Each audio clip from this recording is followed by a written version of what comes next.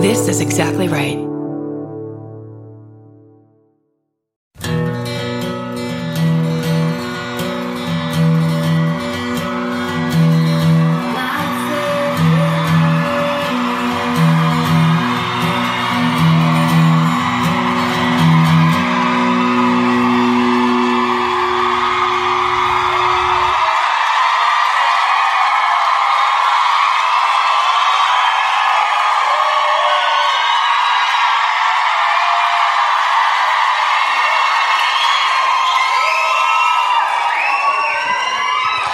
What's up, Glasgow?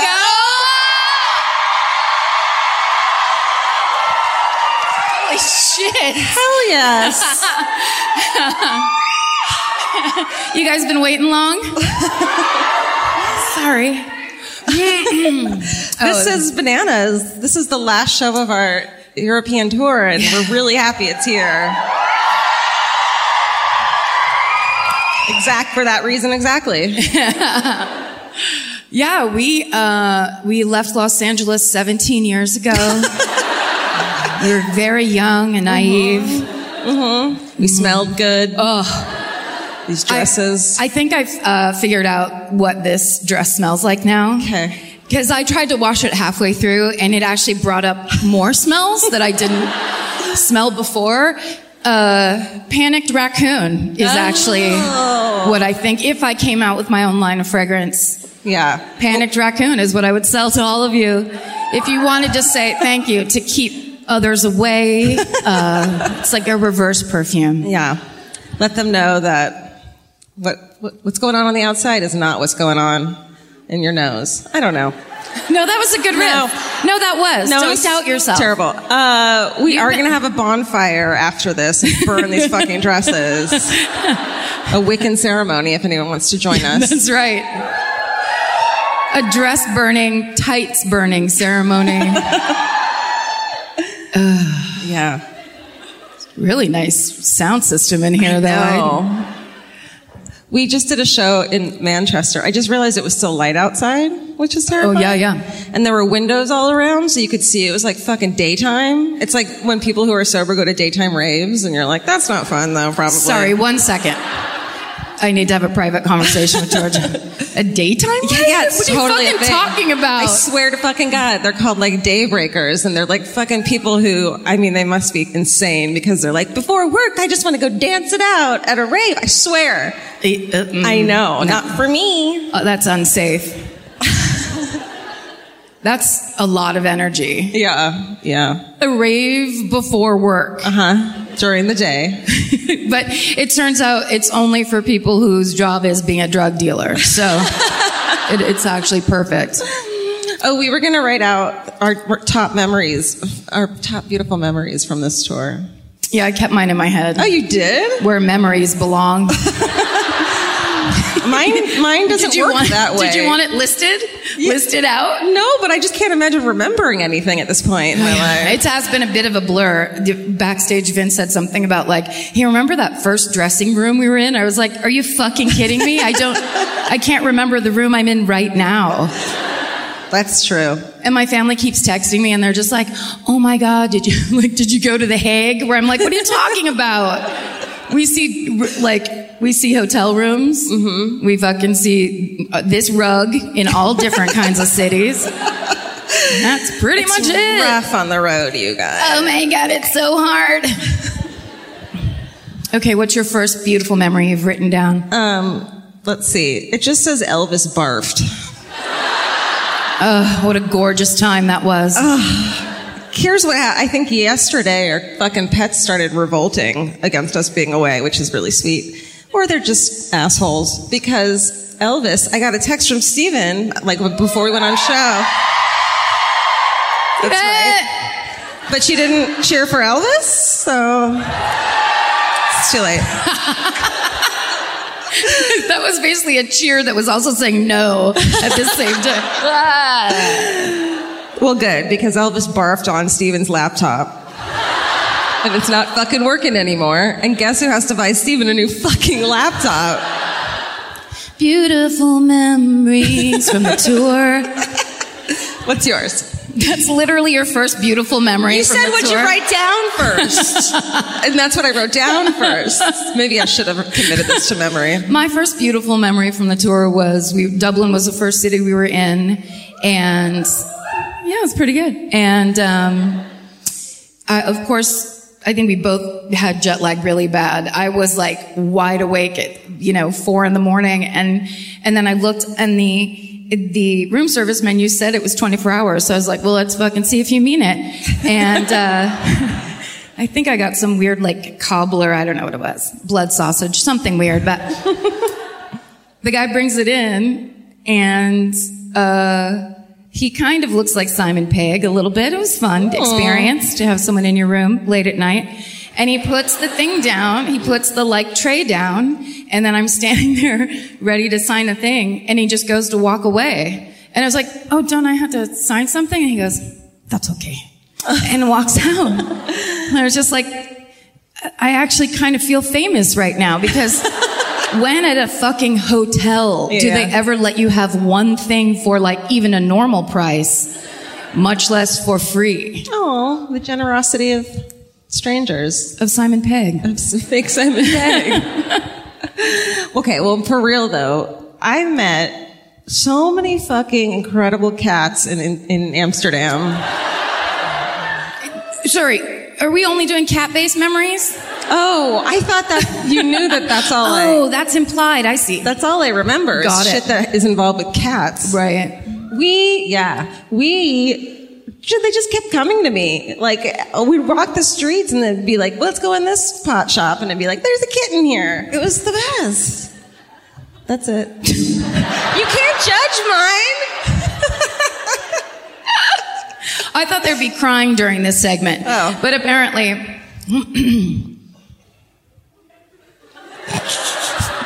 Don't judge my memories. No, I'm not. I'm trying to access the files. Well, we did have, I just realized as we started talking about this, it's super rude, right? Like we just got to Glasgow and we're like, guess what about all the other cities we've been in? No, listen.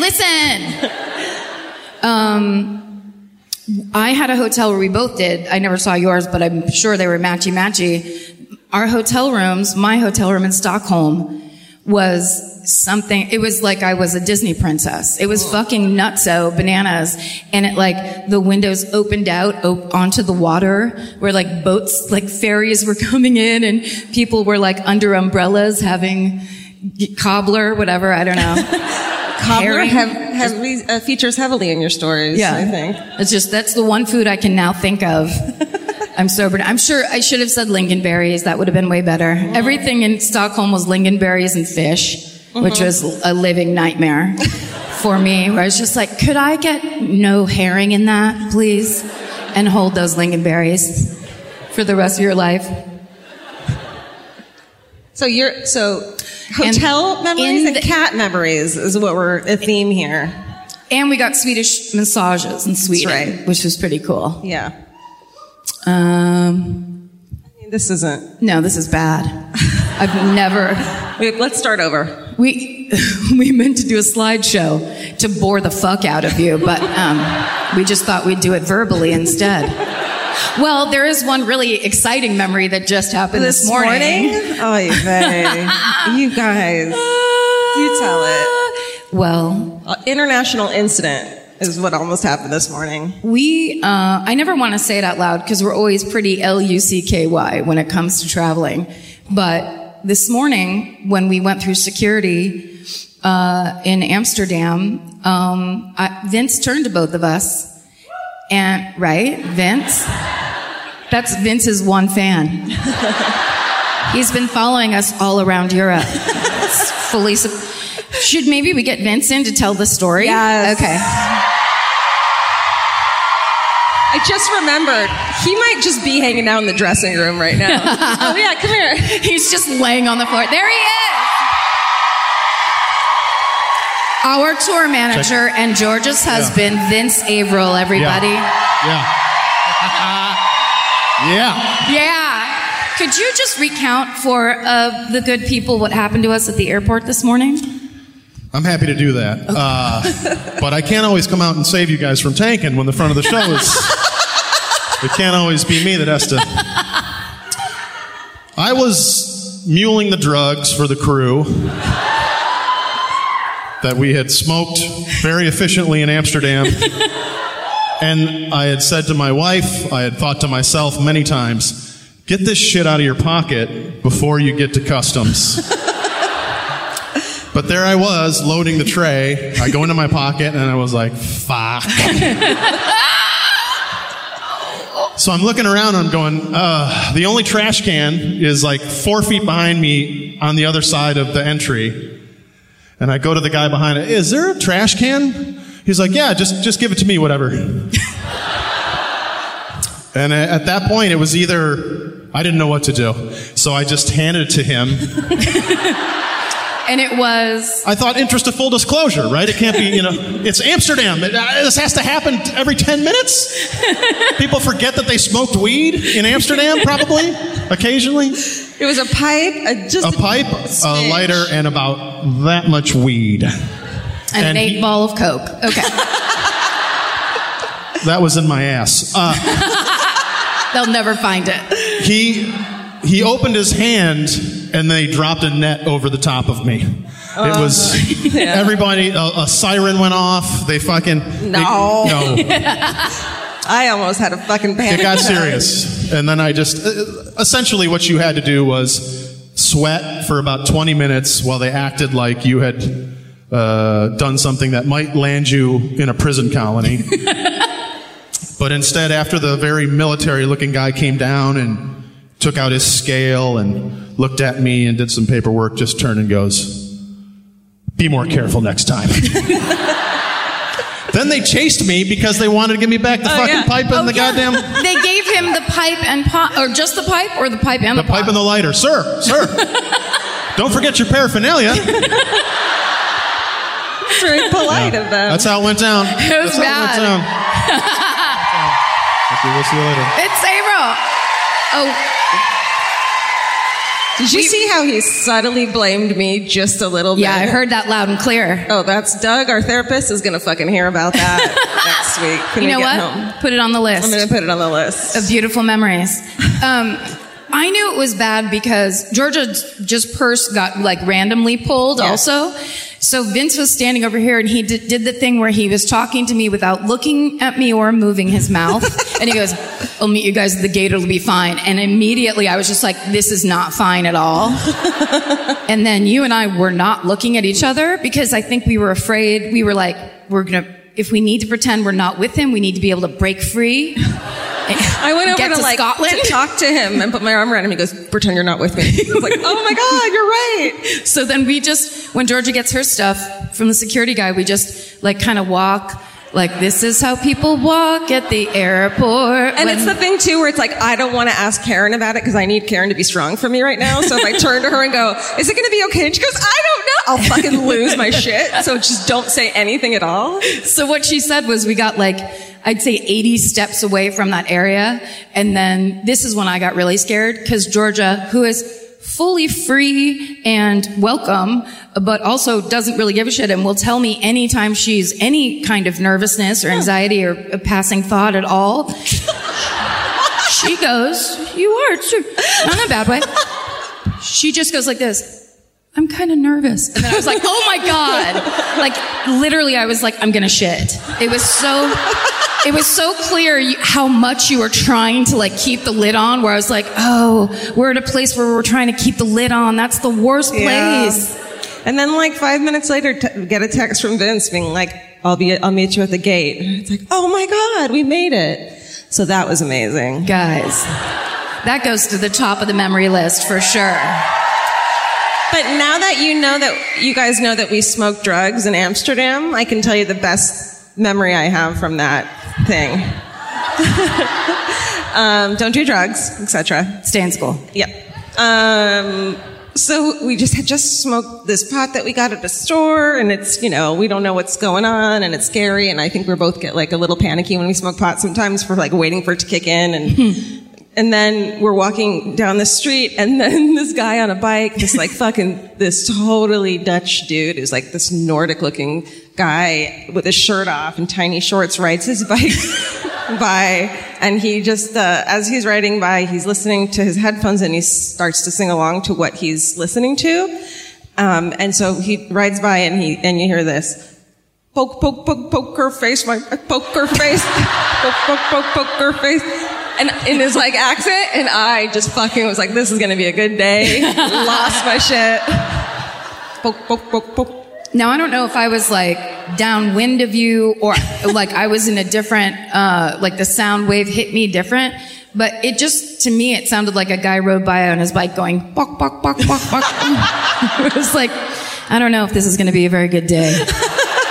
I might have some weird chicken attack where I fucking freak the fuck out and everyone turns into a chicken. The thing of everyone knows I'm high and they're fucking with me? Yeah. I get that. But then George, I go, that guy's making a noise. Georgia goes, it was poker face. And I was like, all right, it's on. We're doing this. It's good. It's all good. Singing Lady Gaga. That's amazing. That's gotta be a good sign. It's so funny too because it's like, we all know that, especially in California, the pot is so fucking strong because everything's hydroponically grown. So it's like, I mean, you cheer. Yeah, but dude. Sometimes you just want to get a little high. You don't want to be out of your fucking mind, like yelling at the TV like I do. Yeah. I think we were all smoking. We were sitting at these little tables at the like cafes or whatever, and we would just take a hit and kind of be like making small talk, but you could tell that we were all just waiting to like step off the ledge and be like, now I'm crying in public. Now I'm clawing at my own face. What's happening? Didn't happen. Never happened. No. We had a great day. It was super fun. Yeah. And it was our first day off in like 8 days or 10 days or something. We just lived it up. We had meatball sandwiches. No Lincolnberries. No Lincolnberries. You start reading up the page, and then what did I buy? I bought a vase. You know why I bought a fucking vase? Here's why I bought a fucking vase. So I text my mom because it was Mother's Day, and I was like, "What can I get you from here?" Thinking like a thing of perfume or an oil, and she said, "Just a little vase." A fucking vase that I'm gonna have to pack in my suitcase. It's gonna smash to fucking bits, and I have to be careful with. Of course. My high maintenance mom wants me to bring her a fucking vase. It's almost like that thing we used to have in high school where when you're a senior in one of those like classes, they make you carry a bag of beans around for a week and pretend it's your baby. Yes. And it's like, this is what it's gonna be like if you have a baby, so you better carry this bag of beans around. It's like, that's what she made you do around. Just give me a little highly delicate and incredibly expensive vase to carry around by hand. This was what it was like to fucking raise you. Now but you were louder than a vase. And you did more drugs than vases do. You took a Tylenol with codeine every night when you were pregnant with me. No, she didn't. But I did buy one at like the Manchester train station. I was just like, here's a vase. And I'm going to tell her I bought it at like a flea market in Amsterdam. So you should tell her the best vases in Europe are actually at this Manchester train station. Everyone knows it's the best. Everyone knows over there. Good. Great. I had an experience today. We went and got some lunch when we got to the hotel. And so yesterday you were talking about how in Amsterdam you had to use the McDonald's order screen, and you used it in Dutch, so you didn't understand any of it. I had the same exchange today in a pub, but it was with the waiter. Because, oh my God. I just was nodding. I think we were talking about beer, and he was lovely and wonderful, but I could not understand a fucking word he was saying. And I loved it. I was like, keep talking to me, but I don't know what you're saying. It's fun. It's like you understand every ninth word, and it's like they're singing you a little song. Yes. It's the best accent. Every time we'd meet someone, and I would love their accent. You'd be like, that's the accent that we're gonna be here for. So we just want you guys to talk to us tonight. Not really. No. Don't do it. Mm-mm.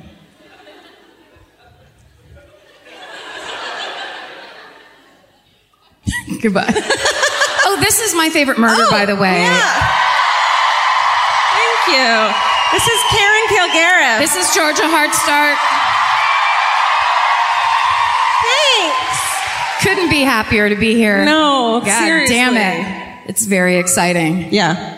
Steven's not here. We apologize. But listen, my cats aren't going to barf on their own laptops. Little cat laptops. Oh my God. Oh my God, you have to invent that. They can still cost like $1,500. Sure. They work. They're for cats. There's just like 4 keys. Just a fish, a string, fucking laser light. And then you pick the 4th one. I won't do every single key. You can have your say in the cat laptop if you want. Thank you. You're welcome. Finally, it's up to me what cats say. Oh, I just want to say, for those of you who thought you knew me until I walked out on the stage and saw so much cleavage coming from me, and you're like, that's not Karen style at all. Thank you so much. Thank you for supporting us. And your bra. This is the dress I wore at our LA show, but at the LA show I wore a slip. I got here and then realized I didn't bring my slip, and then on that first night I was just like, fuck it. I mean, like, who gives a shit? That's right. Who gives a shit anymore? And that was your birthday. I remember it was your birthday? That feels like a year ago. I know, it really does. And in traveling, I could just every picture. God bless everyone who comes and sees us afterwards, pays for a meet and greet, and then they post those fucking pictures like, I want to see that shit. No. It was so great to meet you. It was great to meet you until you posted that fucking picture of me looking like a carved potato. Let me just say it. Let me get it off my chest. This chest. Let me get it off so the girls can be free to breathe. Well, my dress, I'm pretty excited. I'm pretty sure that it's going to be real easy to rip. Do it. Put the microphone there. Yeah. I hate this dress so much. I'm gonna burn it when the minute we walk off stage. It's one of those things where I've been wearing it and being like, da da da, and then I see a photo and I'm like, what? That's not what it looked like in the mirror. And it smells, and it was cheap. So Just let us hold our space in our outfits because it started strong. When I washed this dress halfway through, I was like, yeah, that's getting a little, I think I forgot to wear deodorant last night. When I washed it, not only did other smells come out, but then there was like a kind of a ring, like I was turning into a fucking tree. I was just like, I don't need any of this. hey, should we sit down? Yeah.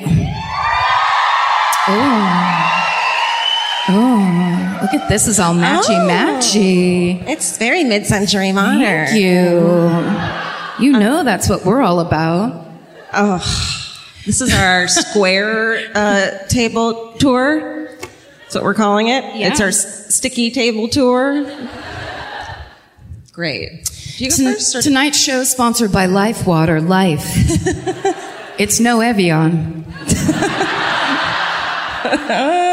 Drink it up. Drink it the fuck up. Life. Drink it up.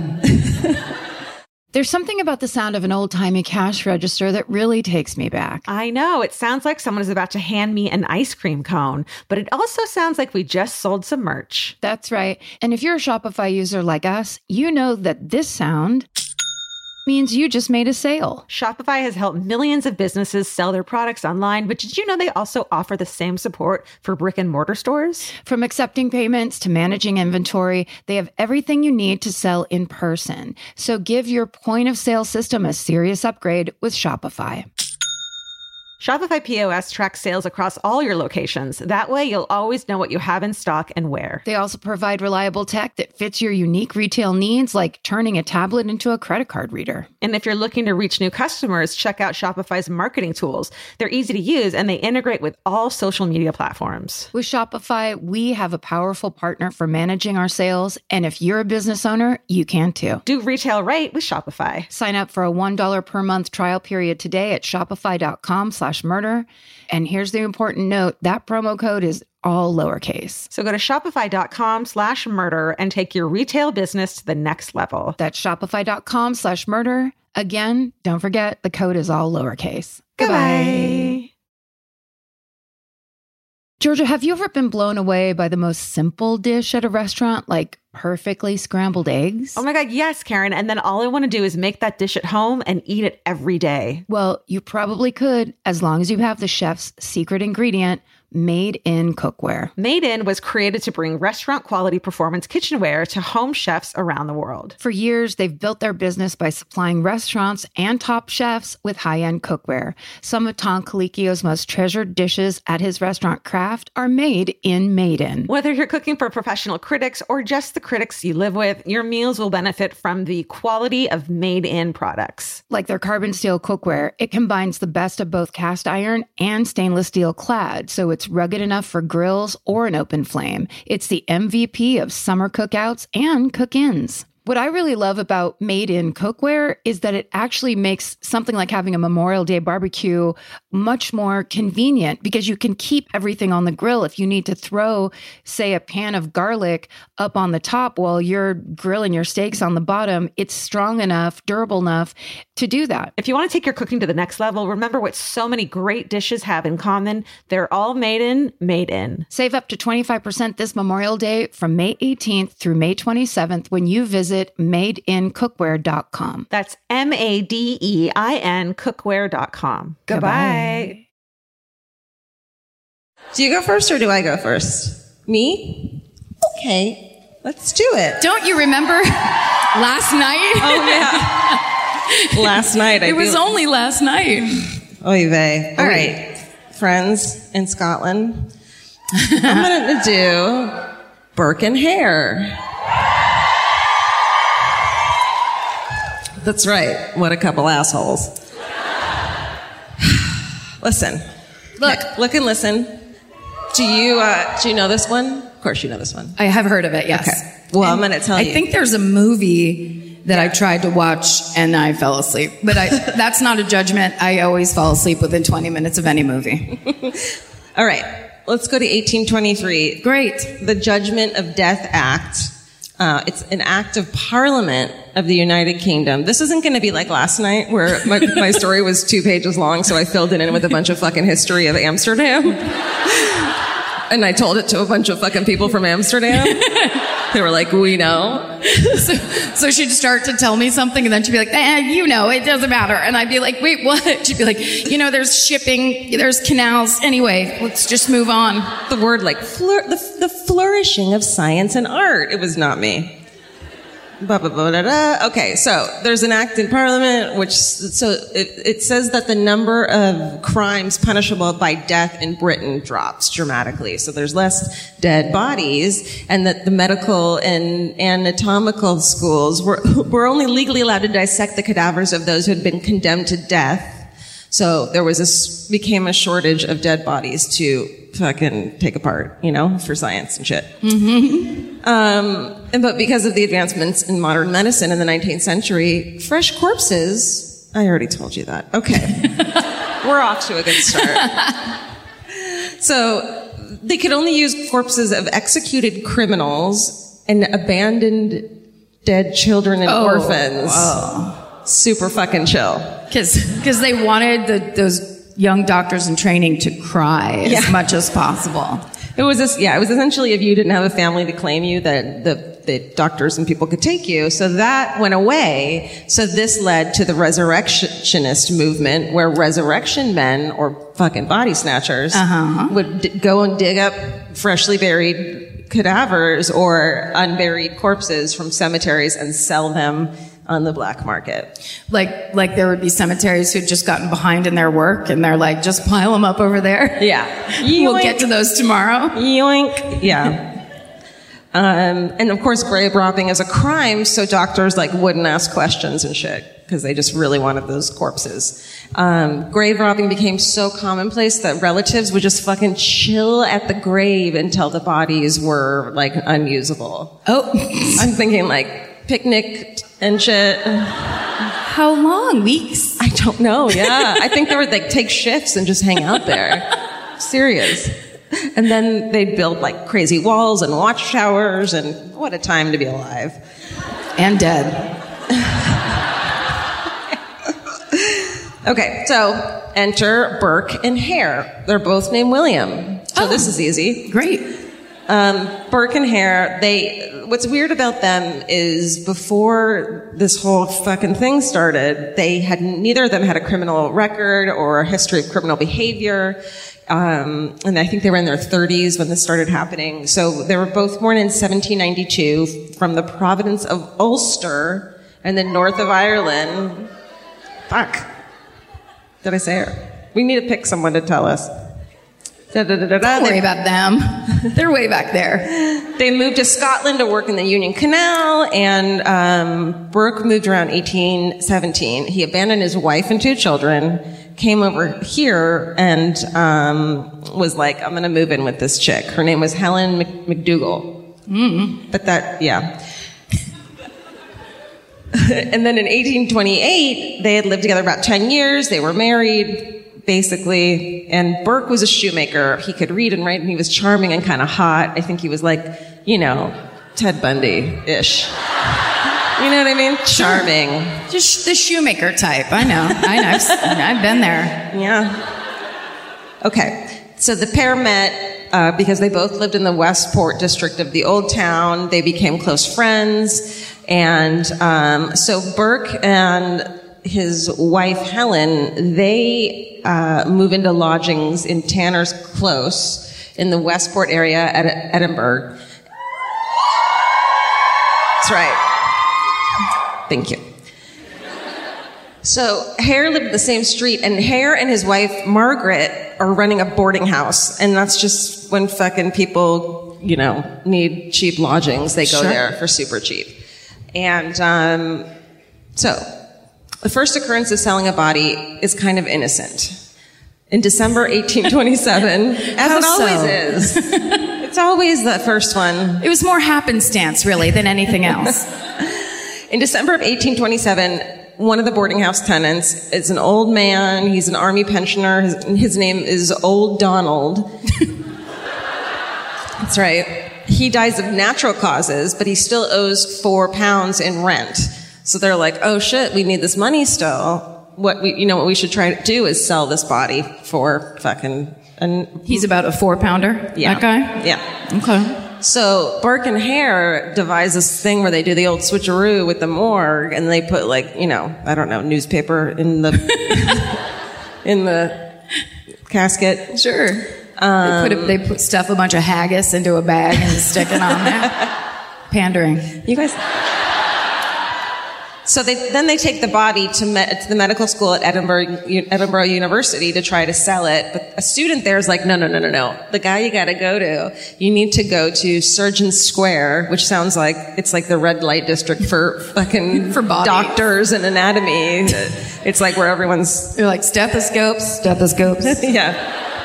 And speak to Dr. Robert Knox. He's a popular anatomy lecturer. And he's stoked because bodies are so hard to come by. He happily pays them £7 to £10 for Old Donald's body. No questions asked. Shit. Ask a question, dude. Ask one question. Now, how old is Old Donald? Yeah. And then they'd be like, you should be able to find that out yourself if you're such a good doctor. Said you're a doctor. So they're like, oh shit, this is easy and cool. Quote. It's not just easy, it's cool. And then they gun it on their motorcycle and get the fuck out of there. Yes.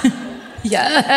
And really, this is more money than they would have made in months of just regular old work. So they're like, fuck. Gotta love that. Yeah. So in early 1828, an elderly man named Joseph, who's staying at the boarding house, gets super sick. And older Joseph? Sorry, it wasn't worth it. He becomes sick, and he's probably going to die from his illness. And they're like, let's not wait around, though. Shit. Yeah, they're like, let's help this along. So this becomes their signature move. They get him fucking shit-faced on whiskey, and then they wait, and then I don't think you're going to like this. Although they may be into it. You don't know. They get them shit-faced, so they're passed out, and then they do what comes to be known as burking because of fucking Burke. Because of the Burke part. Let me explain this to you. Please do. So they basically compress the chest and cover the nose and the mouth at the same time, so the person suffocates. But because they're drunk, they're not fighting. There's no bruising. There's no ligature marks. It's fucking sinister. And so he dies, and he dies of burking. They again easily sell, no questions asked, this body to Dr. Knox. And then again, now they're like, well, we're in it. You know what I mean? But then if somebody comes along and they're like, hey, I need to rent a room. My name is Incredibly Healthy Joe. They're like, no, sorry. No rooms available. Can't do it. Well, no, at this point they're like, how about let's just kill people? Like there's no like the renting part is out?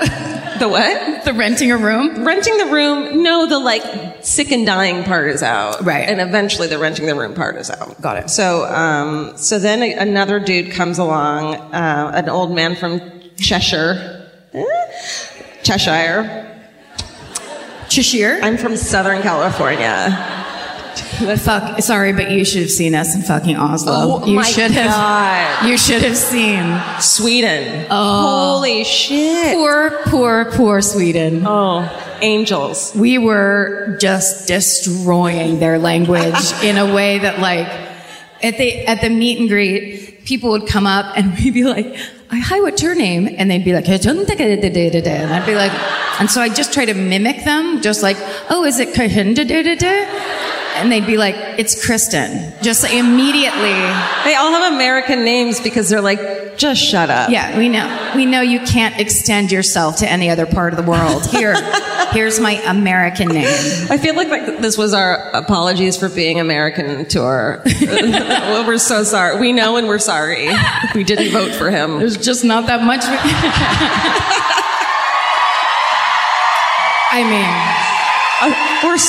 we're not all like that. Most of us. Them. My mom. Okay. I mean, the shit that's been going on in the news these days, I'm like, we don't have to get a plane back immediately, right? That's right. Okay. So this dude comes in, he's ill with jaundice, and in the lodging house, they smother him again, they get another 10 pounds, no more, not another question is thought about. So then there's no more ill tenants, and so they're like... They've killed every sick person in town. And then, I don't know, maybe they were like, they'll be ill someday. We're basically just helping them along. Sure. So they decide to start enticing people to Margaret's lodging house and like making them come there. So Burke and Hare go out into the streets to search for more bodies, and they prey on the poorest communities, people who are not likely to be missed or recognized. So on the morning of April 9th, 1828, two local sex workers, Janet Brown and Mary Patterson, they run into charming Ted Bundy Burke. And he invites them over to drink during the day. A nice morning drink? Yeah. Sure. Been there. Right. And they're like, absolutely, we'll be there. So they eat and drink and party, and Mary eventually passes out, and Janet takes off for a hot second. And then when she comes back, her friend's gone, and she's like, what the fuck's going on? She's suspicious of it. And McDougal claims that she and Burke had left without him. They didn't say where they were going. She's like, they totally left. And so she leaves, and but she had no idea that Mary Patterson was lying dead in the next room, waiting to be taken to Knox, Dr. Knox. And some of the students that work under Dr. Knox are like, we know her, like she's this beautiful young woman that everyone kind of knows in town. One of them said they had just seen her that morning, and they start to get a little suspicious first. That's kind of uncomfortable when you have to do, like an autopsy on someone you know. Yeah, like your friend. Just, the girl from town? Yeah. Well, at least shut her eyes. They They were also super suspicious because the body was so fresh that they were like, this doesn't seem like you went and snatched this. Should she be twitching? I don't like this at all.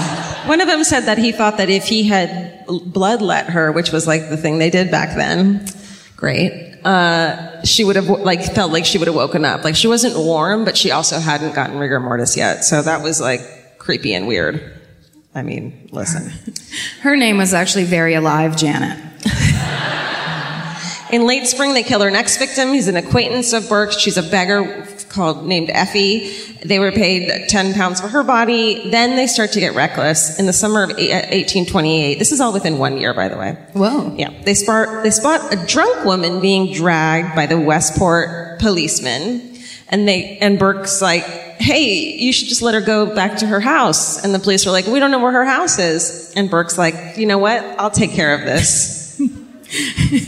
I won't kill her, I swear. Yeah. I am in no way going to hold her nose closed and sit on her chest.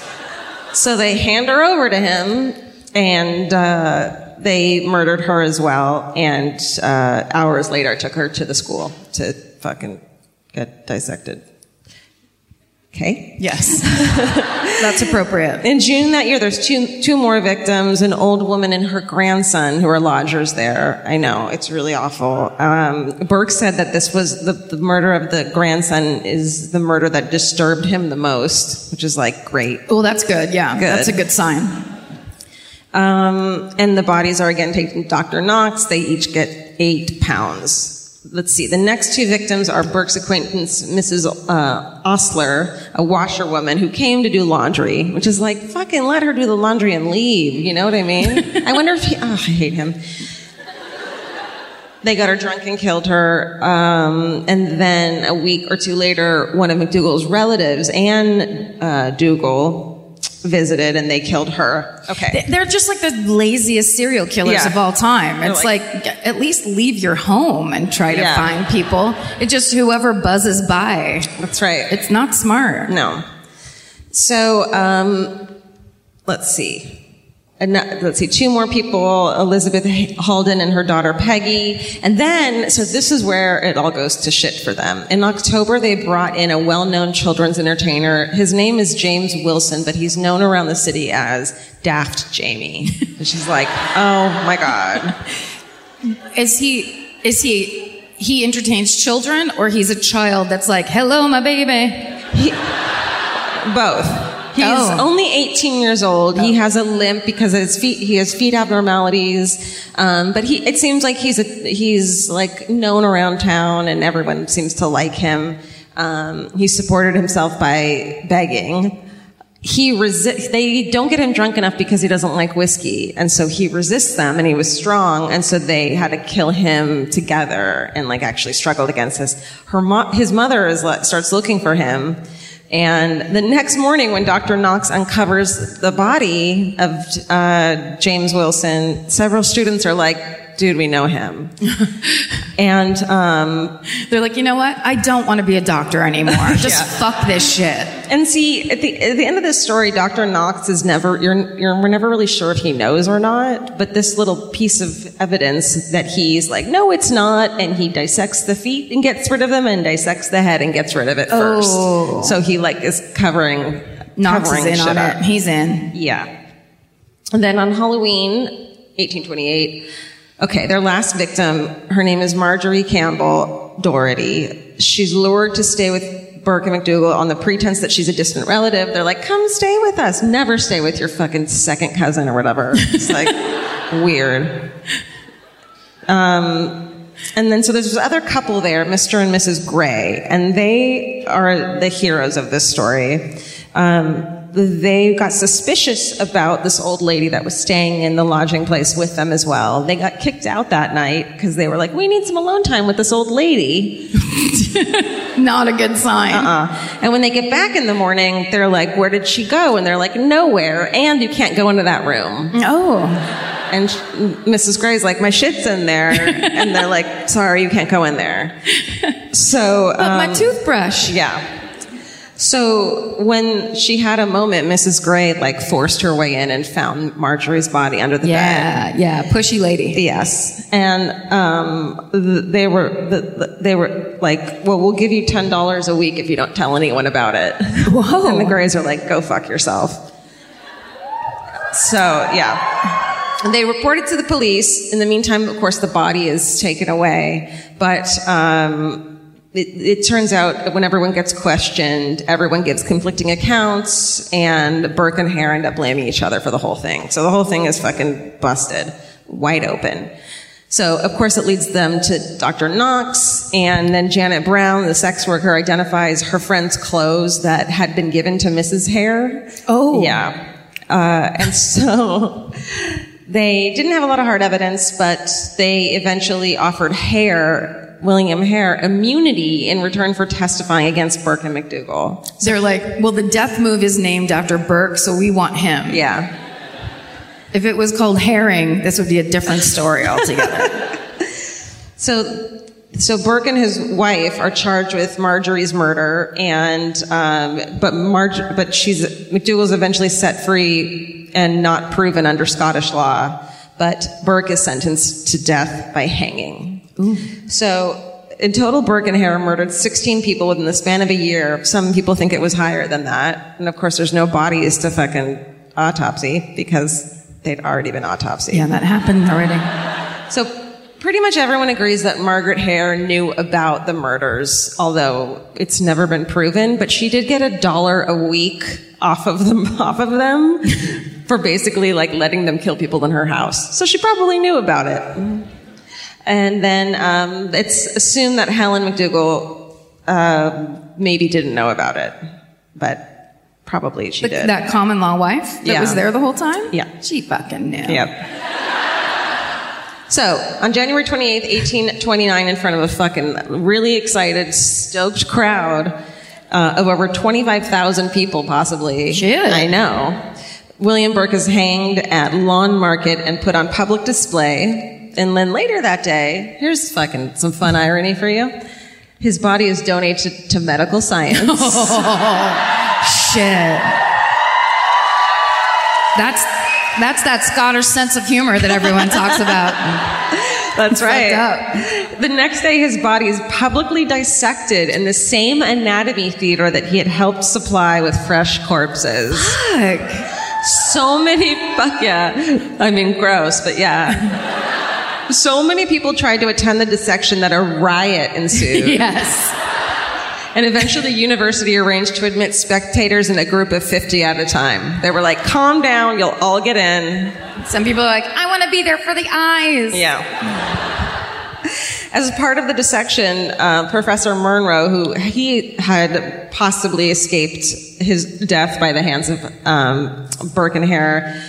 Okay, this is fucking gross. He dips his quill pen into Burke's blood and writes, "This is written in the blood of William Burke, who was hanged at Edinburgh," blah, blah, blah, blah, blah. Writes a whole thing out with his blood. Where it's like, dude, can you chill out a little bit? You guys love vengeance, don't you? Shit. And all these anatomy students, it was Hala. They all took a piece of him and kept it as souvenirs, even using part of his skin to bind books and as card holders. It's okay, you guys, who's the fuck up weirdo now? Yeah, we're all step too far. You've gone now full circle. Yeah. Burke's skeleton and a pocketbook made from his skin is still on display at Surgeons Hall in Edinburgh. Surgeons. Is it the cutest pocketbook? Next to his death mask and the life mask of Hare's face. Hare was released in 1829. He escaped into England. No one knows what happened to him for sure, but it was rumored he was thrown into a lime quarry by an angry mob. I think everyone else in this, the husbands and wives and everyone, didn't have a great life after this. I bet. Which is what we'd hope for. Let's see. And Dr. Knox is cleared of his involvement completely. Of course. I know, but he didn't have a great life. His reputation was ruined. Blah, blah, blah. In the aftermath of their killing spree, the practice of murdering by suffocation is now known as burking. And the Burke and Hare murders led to the Anatomy Act of 1832, which allowed doctors, anatomy lecturers, and medical students greater access to cadavers. Phew. And don't make them work for it, because then they will. Let them have them, and allowed for legal donation of bodies to medical science, effectively ending illegal body snatching. And that's Burke and Hare. Wow. Fuck. That's dark. I know. So dark. It just makes me think of all those times after going to a bar and someone's like, come back to our house, Yeah. we'll keep drinking. And then you're just like, oh, okay, it sounds great. And you're just like a half an inch away from being burped somewhere. Yeah. Yeah. Right? Yes. Thank you. If you're like me, you're always looking for a story to dive into. Whether it's a family drama or a mystery to solve, the key to getting hooked is the details. I need rich visuals and intricate storylines, and June's Journey has that and more. June's Journey is a mobile mystery game that follows June Parker, a daring young woman, on a quest to uncover the truth about her sister's murder. This is your chance to test your detective skills because you'll play the game as June herself. Explore beautifully designed scenes from the 1920s, like lavish estates and gardens, and don't forget to keep an eye out for hidden clues. There are twists, turns, and catchy tunes, all leading you deeper into the thrilling storyline. And if you play well enough, you could make it to the Detective Club. There, you'll chat with other players and compete with or against them. June needs your help, but watch out, you never know which character might be a villain. Shocking family secrets will be revealed, but will you crack the case? Find out as you escape this world and dive into June's world of mystery, murder, and romance. It's all just one tap away. Discover your inner detective when you download June's Journey for free today on iOS and Android. That's June's Journey. Download the game for free on iOS and Android. Goodbye. I'm going to do mine, and I'm going to do Peter Tobin.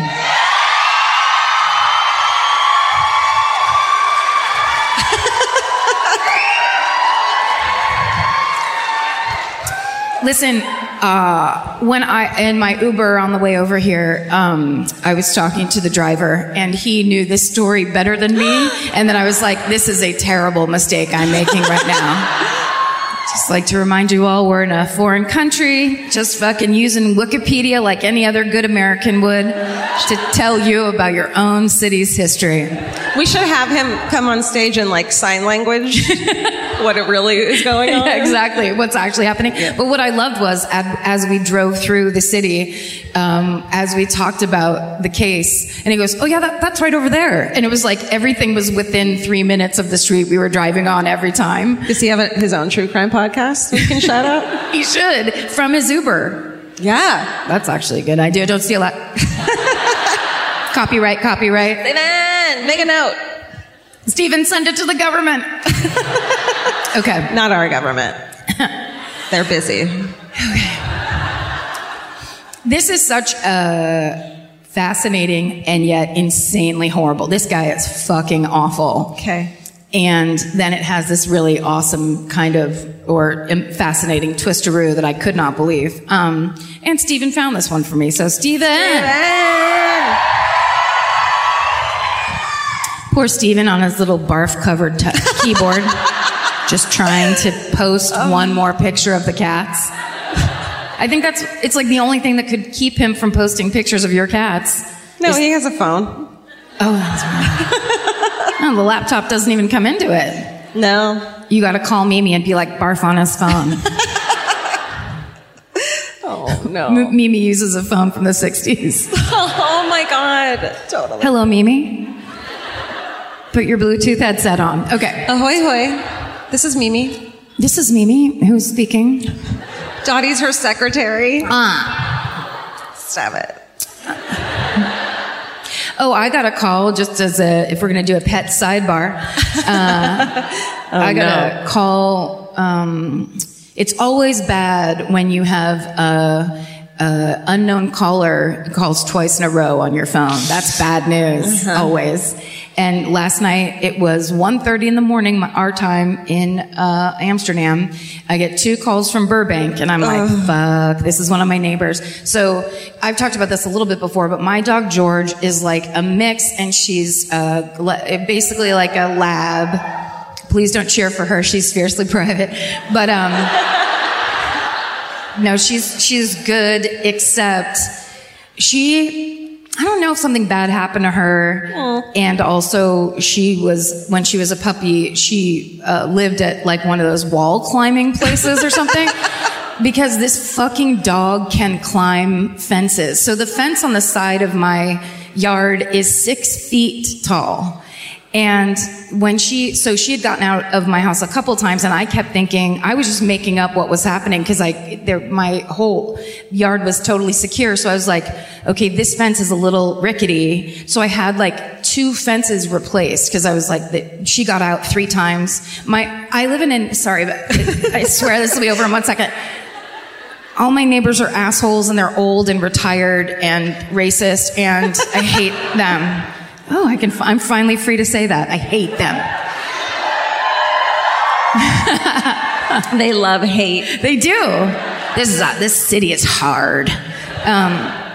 But when she got out like the 3rd time, so it was like the dog gets out and they immediately all put it on that fucking Nextdoor app. I don't know if you guys have that over here, but it's just this app where like retired racist people can like post, I saw a person that was darker than pale walking down the street. Lock your doors. It's that shit. Constantly. And then, of course, as I said once on the podcast, daytime raccoon warning, which was hilarious.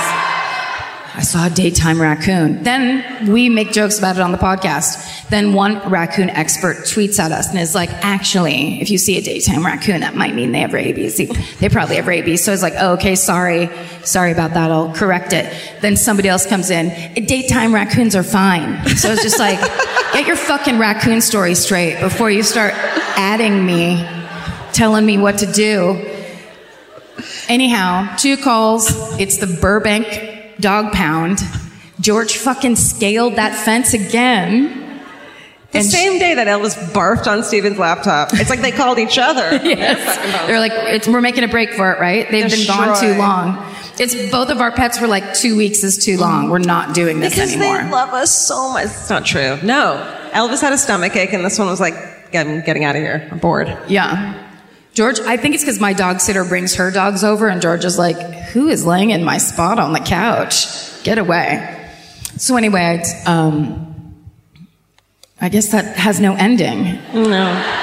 Then the dog sitter got her at the pound. Oh, Georgia posted the picture on Instagram and immediately murderinos from across the nation start going, we have to find George, and doing all this shit. And it's like, no, she was caught. She got out of the yard and immediately picked up by animal control. Like, she didn't make it to the end of our street. Mm-hmm. She immediately got picked up. Like, don't organize anything. She was actually never missing.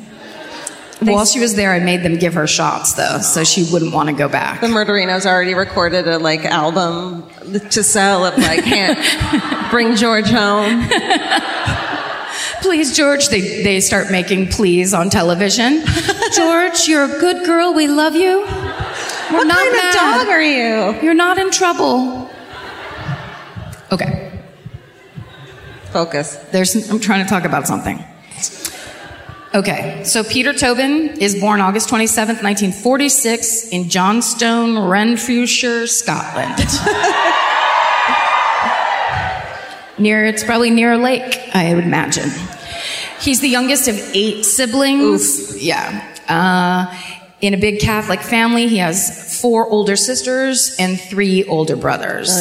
And he is immediately labeled a difficult child. When he's 7 years old, he's sent to what's called over here an approved school, which sounds to me like in the description, a residential institution where young people are sent by the court for committing offenses deemed beyond parental control.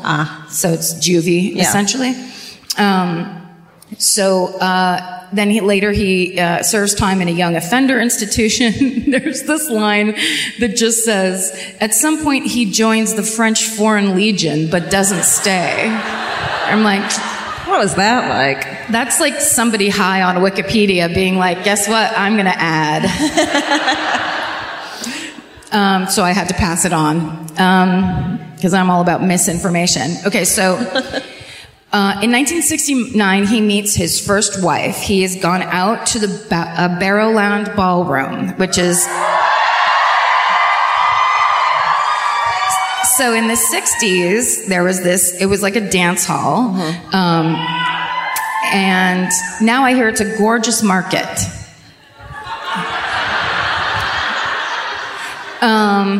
But at the time, it's like where people would go to hang out. And there, I looked it up on Wikipedia. They said it has a sprung floor. So you know that those kind of, when you go to see a rock show and the floor is like bouncy? Oh, yeah. Because they used to do that when people were like super into dancing. Wow. And so it was like a place a lot of people went in Glasgow in the 60s. And so he meets a 17-year-old there named Margaret Mountney. And they get married and they move to... Jesus. What? Nothing. What happened? That went quick, that they got married. Yeah. They met there and they got married. They met, they danced twice, and they're like, let's do this. Time's a wasting. So they moved to Brighton, over in England, apparently. 1 year later, they get divorced. No judgments. I've been there. In 1970, he goes to prison in England for burglary and forgery. In 1973, he marries again, this time a 30-year-old nurse named Sylvia Jeffries. They have a son, and then they have a daughter. The daughter dies pretty soon after childbirth. And then after 3 years of marriage, Sylvia leaves, takes the son with her. Then 11 years after that, it's December of 1987, and Peter has a new girlfriend. Her name's Kathy Wilson. She gives birth to a son. She's 15 years old. Ooh, yeah. No, don't do that. He's much older than, I think he's over twice her age. They married 2 years after their son is born. And then at the ripe old age of 18, she leaves him. She's like, goodbye. Because all of these wives, all three of his wives, later say that they fell for a man who was very charming and very well-dressed and suave. And soon after marriage, it's revealed that he is fucking sadistic, violent asshole. And they'd all been raped by him, imprisoned by him, beaten by him, and that basically he's a psychopath. Wow. Yeah. So, in 1993, Peter Tobin moves to Havant, Hampshire, to be near his youngest son.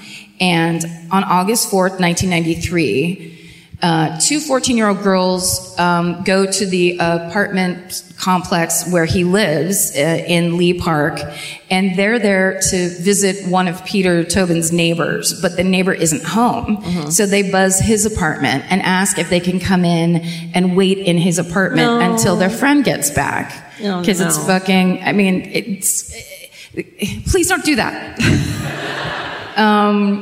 So as they're there, he's like, do you want to drink? Let's all drink. Let's drink cider and vodka. And they're like, yeah, no thanks. He fucking pulls out a knife and holds them at knife point, makes them drink. He then rapes both of them, stabs one of them. Then he fucking turns on the gas to kill them both. His son is there the whole time. Oh no. But they both end up surviving, and so Peter goes on the run. He hides under a false name with the Jesus Fellowship in Coventry. Right? The perfect hiding place. But police in Coventry spot his blue Austin Metro, and he is captured in Brighton. So he goes on trial on May 18th, 1994, and he pleads guilty, and he receives a 14-year prison sentence. And he's released 10 years later, and he returns to Paisley. I said Paisley wrong? I think that it's just a great place? It's the best place in the world? It's where all bad things happen? Paisley! Let's go there on the way to the airport tomorrow. you guys, let's all go right now. You guys, let's rent a bus. Okay. Well, he moves away from Paisley because he gets it. in November of 2005, but he doesn't tell the cops that he's moving away, which he's not allowed to do. So a warrant is issued for his arrest. Less than a year later, he shows up back in Glasgow, and he is going by the alias Pat McLaughlin. And, right? So he starts showing up at St. Patrick's Catholic Church twice a week because they have a soup kitchen there that's open twice a week. Mm-hmm. So he's going to the soup kitchen, and then he basically starts telling the people at the church, priests or whatever, that he will be the handyman there, like he's trying to get a job. And so they employ him as their handyman, and one of the priests calls Frank a godsend. So he's not going to be, because this is it's at St. Patrick's Church where he crosses paths with a young woman named Angelica Clubb. So she's a 23-year-old student from Poland, and she's living at the church. She's a cleaner at the church, and she also is getting free room and board. She's trying to make money and save it so she can go to college back in Poland.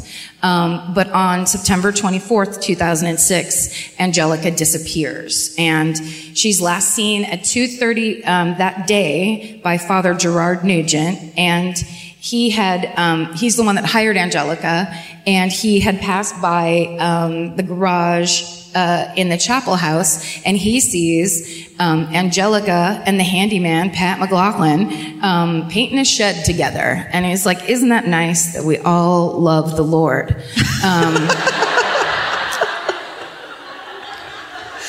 And that's the last time Angelica is seen alive.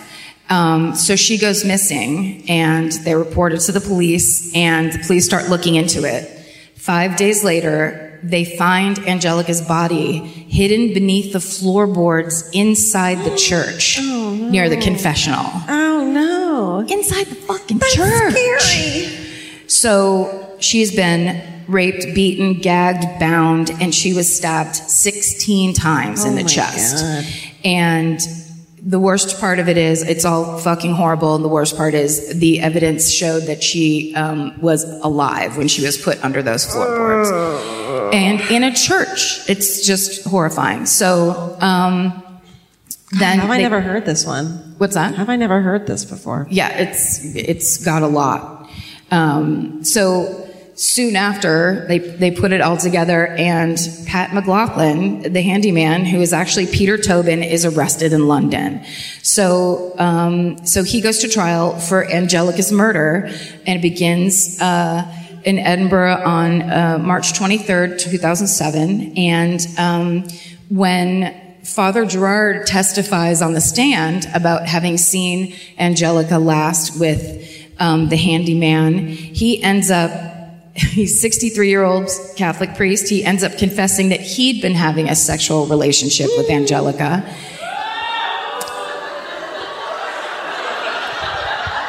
Is there a Catholic priest here? Hey. He's like, I didn't! I just can't, like, the idea of the people that were at this trial where it's just, what are you, this is his thing. What are you doing? Fucking episode of Law and Order. Like, shit like that doesn't happen in real life. It's total twisteroo. He also admits on the stand to being an alcoholic, even though he had gotten sober 10 years earlier. So it really shouldn't be coming into play anymore. But it basically, all of this, it was starting to kind of turn, they were using that as his defense, or like that Peter Tobin wasn't the only suspect or whatever. But Peter's found guilty because the evidence is overwhelming.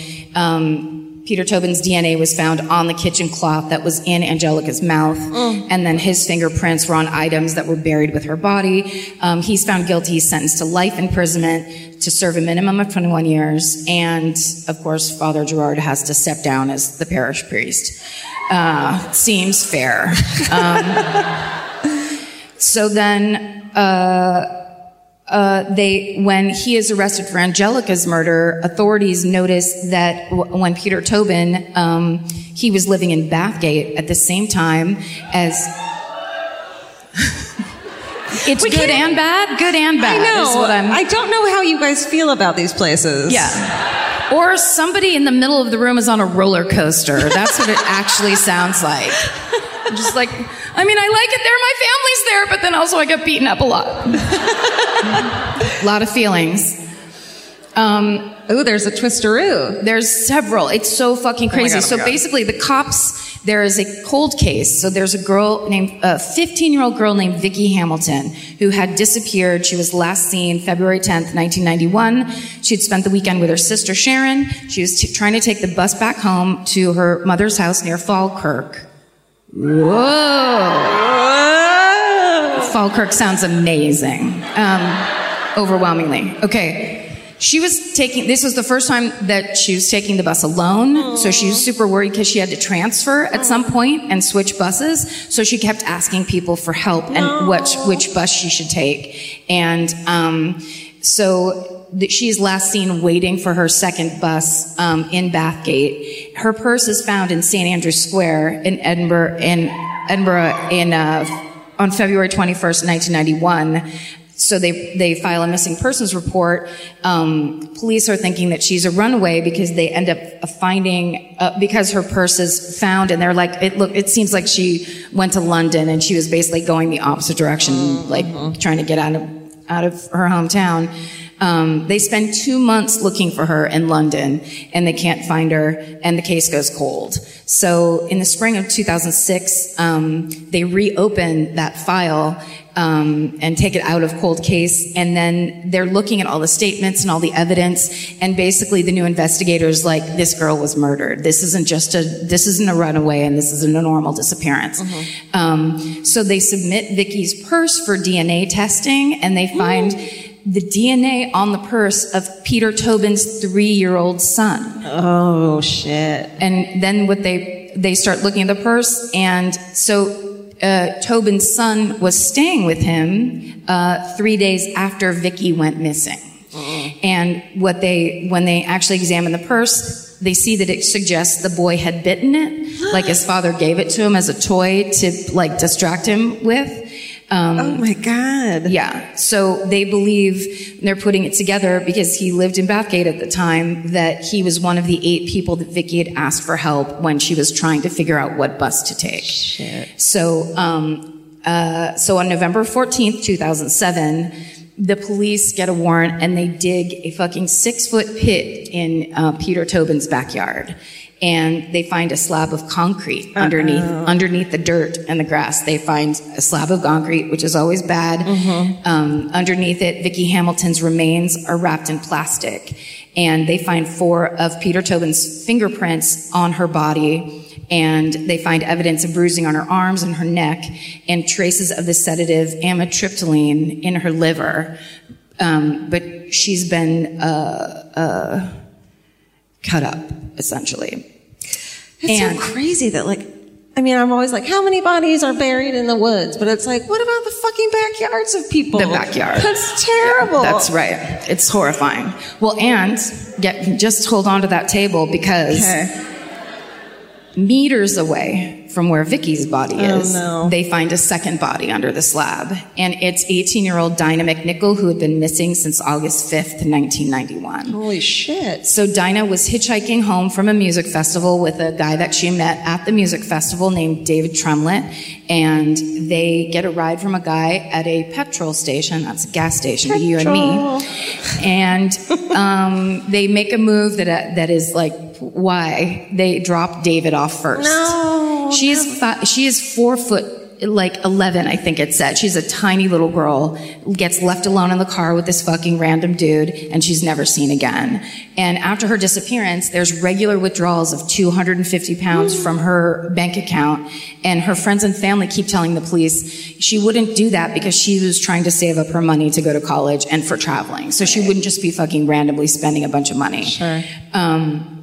But it would be 18 years before her family would ever know what happened to her, and until they dig up this backyard. So Peter Tobin's second trial on December 2nd, 2008, he's convicted of Vicky Hamilton's murder after a month-long trial, and he's sentenced to life in prison. And the judge said, quote, "Yet again, you've shown yourself to be unfit to live in a decent society. It's hard for me to convey the loathing and revulsion that ordinary people will feel for what you have done. I fixed the minimum period which you must spend in custody to be 30 years. So Dinah's trial is set for June of 2009, but then Peter Tobin gets ill. He has to get surgery. So then they resume it. It starts on December 14th. 2 days later, he is convicted of her murder. None of that month-long shit. They're just like, yep, it's a yes. Yes. This results in his third fucking life sentence. And they said that he sat in the courtroom with no emotion, while two members of the jury wept during the proceedings because the details of everything were so terrible. Now, of course, this was huge, huge news here. And so as the news breaks, people are seeing it on their TVs. And so then here comes this. We'd have to skip to a page. Now, ready? Yeah. When the Barrowland, so there's a cop who has been retired. He was a cop during the 60s, and he worked on a thing called the Bible John Barrowland Ballroom Murders. Oh. Yes. And when he sees the picture of Peter Tobin on television, he says, quote, "This is as near to Bible John as you're going to get." Shit, so, what's Bible John? And then two women come forward and say, "I saw Peter Tobin on the news," and one woman said she had been raped by Peter Tobin when she met him at the Barrowland Ballroom in Glasgow in 1968, around the time of the Bible John killings, and when she saw the picture of him on TV 40 years later, she said her legs gave way. And the same thing happened. Another woman came forward in 2010 when she saw his picture and said that she had a threatening experience with this, who she thought was Peter Tobin, at the Barrowland Ballroom. She said, "It was the man who came up to me so many years ago in Barrowlands. I am 100% certain Tobin is Bible John." Okay, so now we go back. Oh my God, this is like the most exciting fucking story I've ever heard in my life. It's fucking nuts, so bizarre. And it's very similar. It reminds me of that parallel of East Area Rapist. Totally. Where it's just like this thing, if you keep letting these people out and they're this certain style of psychopath, they just keep escalating and they just keep fucking killing. So basically, it started on February 23rd, 1968. The naked body of a 25-year-old nurse and mother named Patricia Docker is found by a man who's on his way to work in a lane behind Carmichael Place in Glasgow. She's been raped and strangled yards away from her home. Then the night before, she had told her parents that she was going out dancing at the Majestic Ballroom on Hope Street, but then she switched it up and she ended up going to Barrowland Ballroom for the 25 and older night. Get those fucking kids out of here. No, we're not doing the twist. Her clothes and handbag are never found. And then on Friday, August 15th, 1969, 32-year-old mother of three, Jemima McDonald, goes out for a night at the Barrowland Ballroom. She does not return. And then that weekend, this is super fucked up, her sister knows that she hasn't come back. She's super worried, and she starts to hear rumors in the neighborhood of the little kids talking about how they've seen a dead body in an old tenement building on McKeith Street. Oh no. So she's, of course, more and more worried. So finally, she goes to the old tenement building to check, and she finds her own sister's dead body there. She's been strangled, raped, and beaten to death. She was fully clothed. So witnesses say that they had seen her, Jemima, leaving the Barrowland Ballroom at midnight with a tall, slim young man with red hair. And another witness said that they heard screams coming from that building on McKeith Street. A month later, on October 31st, 1969, 29-year-old Helen Puttock is found murdered in her own in the backyard of her flat. She had also been to the Barrowland Ballroom the night she was murdered. She and her sister Jean had met two men, both named John, there. They hung out for an hour. They decided to head home. The first guy named John left, was like, good night, I'm going to go take the bus. And so Helen, Jean, and the second John, they got a taxi, headed toward Knightswood, which is where Jean lived. And the second John, who shared the cab with them, was very well spoken, very well dressed, and he quoted from the Bible a lot. And this is where they got the name Bible John. Oh my God, that's so creepy. It's so fucking creepy. Like you're chatting with a guy at a club, and then he's like, Ecclesiastes 3:97-35. Fuck. It's like the thing of like, he was charming and well-spoken. That doesn't fit with, and he kept quoting the fucking Bible. Like, that's bananas, and this is not. Right. I think that Bible quotes were big in the late 60s. Not really. Bible John is like such a creepy name. It's so creepy. This whole thing. So Jean was dropped off, and Helen and John, so basically her sister's like, oh, you like this guy, yeah. And he's really well-dressed and loves the fucking Bible, so I'm going to let you go with him. And they were going to go to Helen's house. She's found raped and strangled. Her purse is missing. The contents of it are strewn all about in the backyard. And there's grass stains on the bottom of her feet, which indicate that she probably tried to get away from him at some point. And she had a deep bite mark on her leg. And a man who matched Jean's description of Bible John was seen in a disheveled state getting on a bus at 1:30 in the morning on Gray Street with scratches on his fucking face. Oh, yeah. This is the weird detail that's super creepy. All of these three women, these victims of Bible John, all of them had been on their period, and all of their bodies were found with either a sanitary napkin or a tampon on or next to their body. What the fuck? Yeah. It's gross anyway. It's gross by itself. So here's some of the similarities between Peter Tobin and Bible John. So Peter's former wives allege that he was driven to violence by the menstrual cycle. What? Which was something that was a Bible John motive as well. Peter Tobin was Roman Catholic with strong religious views. He had moved away from Glasgow in 1969, which is when the murders stopped in Glasgow. So it basically, the timeline completely lines up to fucking creepo Peter Tobin. I think he did it. Do you? Yeah. I think it's him. I get a really strong feeling that he did it too. But because the evidence was old and it's from the late 60s, degraded, they can never connect him like with anything that's like sufficient. And Peter Tobin is currently serving his life sentence at the prison in Edinburgh, and he is reported to have bragged about killing up to 48 victims in prison. Holy shit! Let's go get him right now. Well, he has had a stroke. He had a stroke 2 years ago, so at least we have that. And that's the fucking super fucked up story of Peter Tobin, who could also be Bible John. Holy shit! Oh, Karen. Oh my God. so awful. That's fucking insane. So crazy. Goodbye. I know tonight in bed I'm just going to be fucking scrolling all night reading about it. I know. And like, yeah. Yeah. Good job. Thank you so much. That's really nice of you. Yeah. Hey, all of our homework is done for this tour. Yay.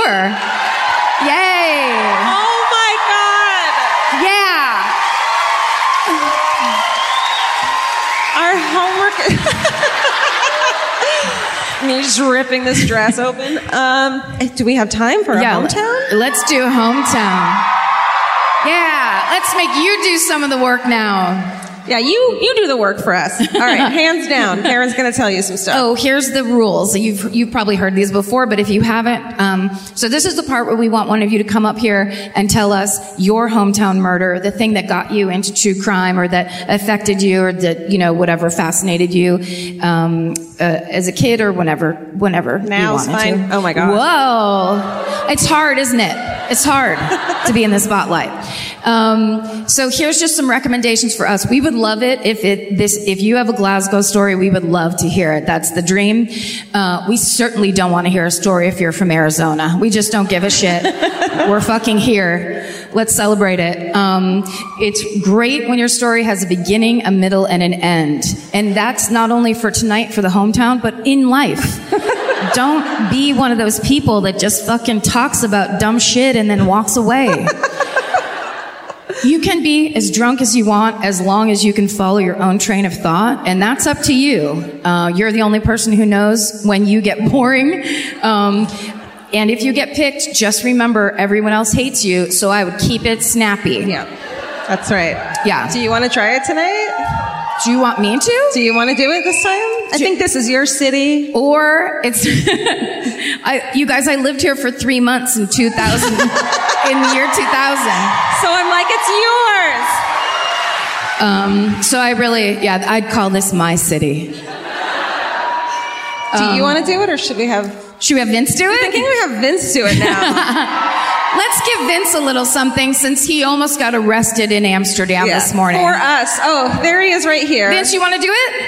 All right, Vince. Are you scared because you're very close to them? I'll pick right now. Yeah, do it. All right, Vince.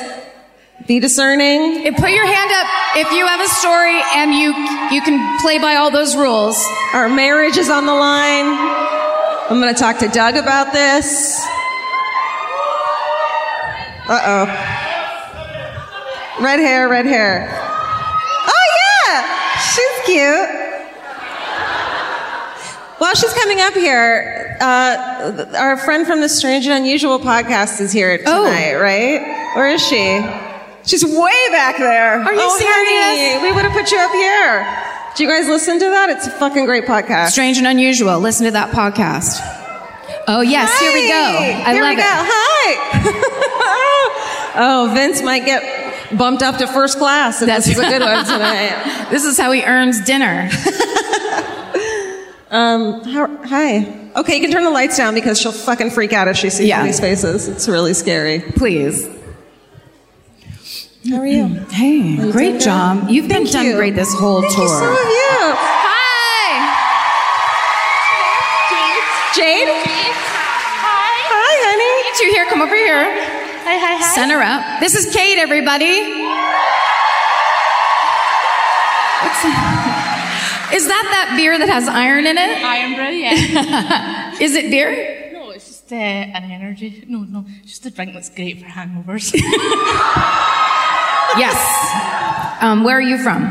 I'm from just a little satellite town called East Kilbride.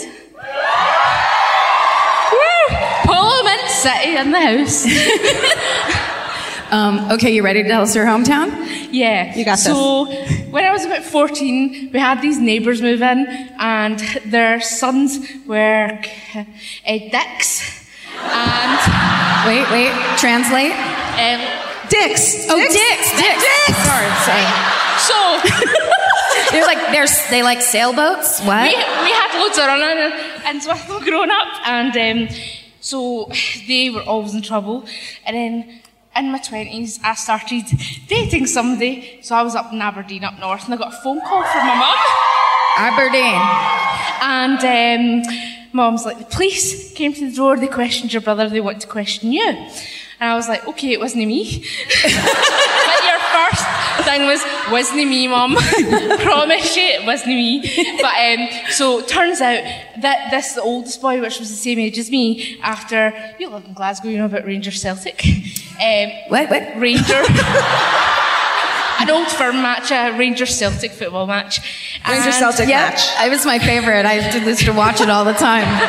This guy was at the pub, and a guy in a Rangers football top bumped into him, and they wanted to question me because a guy came up our street with a baseball bat. So they were like, "Do you know him? Have you ever hung about with him?" And I was like, "No." Yeah, smart. And basically, he murdered this guy with a baseball bat Because he bumped into him? Yeah, And he had the wrong football jersey on? It was on Buckfast, so bit violent. What's that mean? There's a term in Glasgow that Buckfast makes you fuck fast. What is it? Buckfast. It's a horrible, horrible drink made by monks. It's horrible, it's disgusting. Like, what is it, like a Jägermeister type of situation? It's like this. I've only drank it once. I was 14, and I woke up in somebody's house and I was like, where am I? We could have been reading about you tonight. Just really quick, what does it taste like when It's really like, if you stick it in the fridge, it's really thick and syrupy. I can't even describe it. It's like... No. I don't know what you're saying, but I'll try it later. Yeah. So anyway, this guy turns out, and I still know his mum. I still talk to her because she likes my wee doggies. And she was the one that, when he came home and took the baseball bat, she knew for some reason when she heard about the murder it was him. And she's such a lovely woman. She was the one that called the police and says, "My son done this." And she's an amazing woman. Shit, that's hard. So anyway, he got a really shitty sentence. I think he got 15 years. His name was Andrew Dayan or something. Dick? Andrew, you wee dick. But that's my hometown. Kate, this is Kate. That was awesome. Thank you so much. Perfect. You did great. Nailed it. Yes. Kate. Yes. Oh. You always want the last hometown to be fucking good. Yes. And that was it. They were decks. They were decks. I'm glad you said something because I wasn't going to say anything. You're like, what? Gorgeous redwood decks. Oh, I heard. Hey, Good you're job. number one. Were you covering your boobs? It's too late now. We saw them. Well, shit, you guys. shit. That's been our European fucking tour, everybody. Wow. Good job. Good job to you.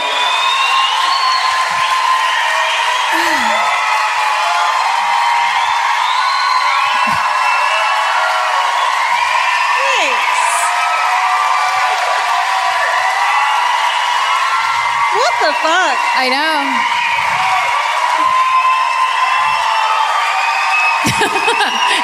We cannot believe this is our life.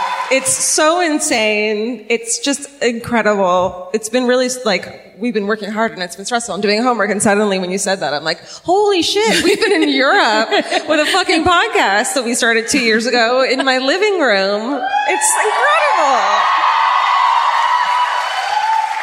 incredible. We're as weirded out as all the people who are brought here tonight who don't listen to this podcast. Yeah. But we fucking owe this to you guys so much and we really appreciate it. We're so blessed to have this insane thing going on and We love you. Thank you.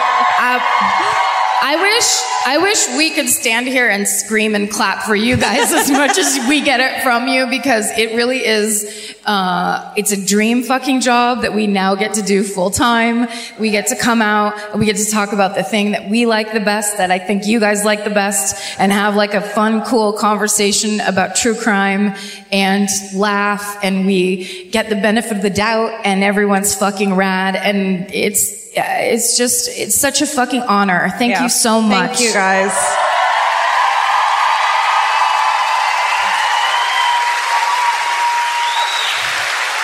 Are you gonna cry? No? I'm gonna cry. I wanna cry. Thank you. Thank you, Glasgow.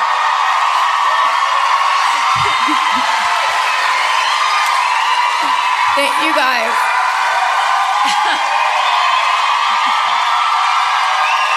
Did you do it? Are you doing it?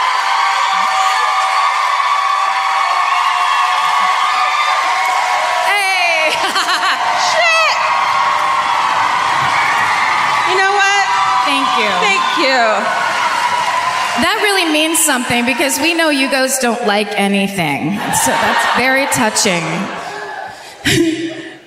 Well, stay sexy. And Thank you, Glasgow.